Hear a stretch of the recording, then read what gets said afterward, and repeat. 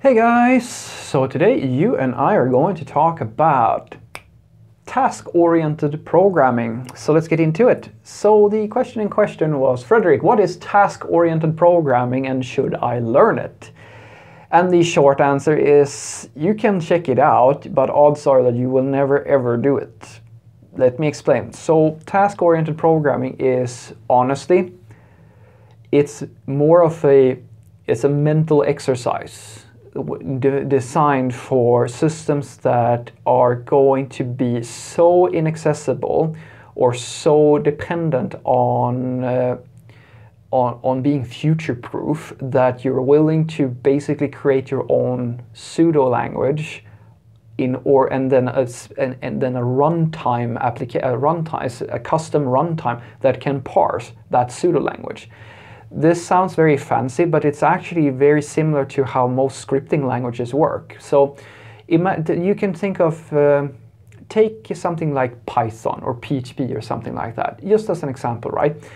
Let's say that you wanted to create a way of expressing logic within a program that didn't require you to tie yourself into a specific programming language. Now, if we pretended like PHP wasn't like an established programming language, let's just say, because it's just a script. Remember, a PHP file or a Python file, it's just text, guys. It means nothing. There is no compilation or anything like that. There is a runtime or an interpreter, which is a program that will parse the symbols in that file and convert that into executable, well, basically ones and zeros under the hood at the end of the day, but it's just going to pipe through the file into itself and then execute the commands that are found in that file. Now, you could today, if you wanted to, you could create your own runtime. You could create a runtime like you completely your own language, a very simple language, something where, oh, if you write, I don't know, foobar equals 1,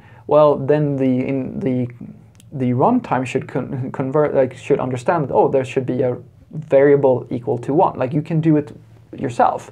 And that's what task-oriented programming is kind of about, where the idea behind this is basically that technology changes over time.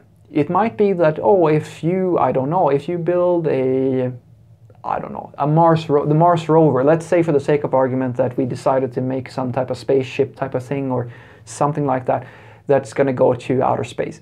Well, if, let's say for the sake of argument, that the architect there decided that, hey, we're going to do that in Ruby, well, then it might be the case that they realize later on that, oh shit, this was a really bad pick for this sort of project.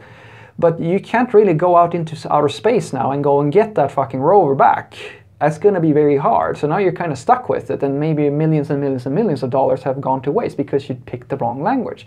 But task-oriented programming is different, because in this scenario, what you do is instead that you create a pseudo-language. It's similar to, you can think of it as, if you've ever worked with something like Swagger or similar things, where you might declare your logic in a JSON file. Well, the task-oriented programming doesn't mean JSON, it's just text. You just declare that you have a fork like a fork or an if-else statement. You basically just write it down in a technology-neutral format. And then you create a runtime. In other words, you create let's say that you wanted to write a C program. Well, then you're not going to write a C program. You're going to write a specification for what your C program should do. And then you should have a runtime or a transpiler or something like that that knows how to convert your text representation of the program into actual C code, if that makes sense. It becomes an interface. It becomes another layer between the running zeros and ones, like the actual program that's going to run, and the code. For lack of a better analogy, it's very similar to how we do things with Babel in JavaScript, for example, where you might have a middle layer between JavaScript and the thing that's going to run in the browser that actually just converts or transpiles your JavaScript code into JavaScript code that has more features or things of this nature. It's just that you're doing this with some type of text format. It doesn't have to be text, but in general, this is the idea. What this allows you to do is that if you now have something like, say, a Mars rover, and let's say that you just realize that, shit, we need to have, I don't know, a different programming language because Ruby was a really bad choice for this, or whatever language you wrote this in, well, then you can remotely deploy a new runtime to the hard drive of that rover, and then with a new interpreter, and your specification file, your program will still work.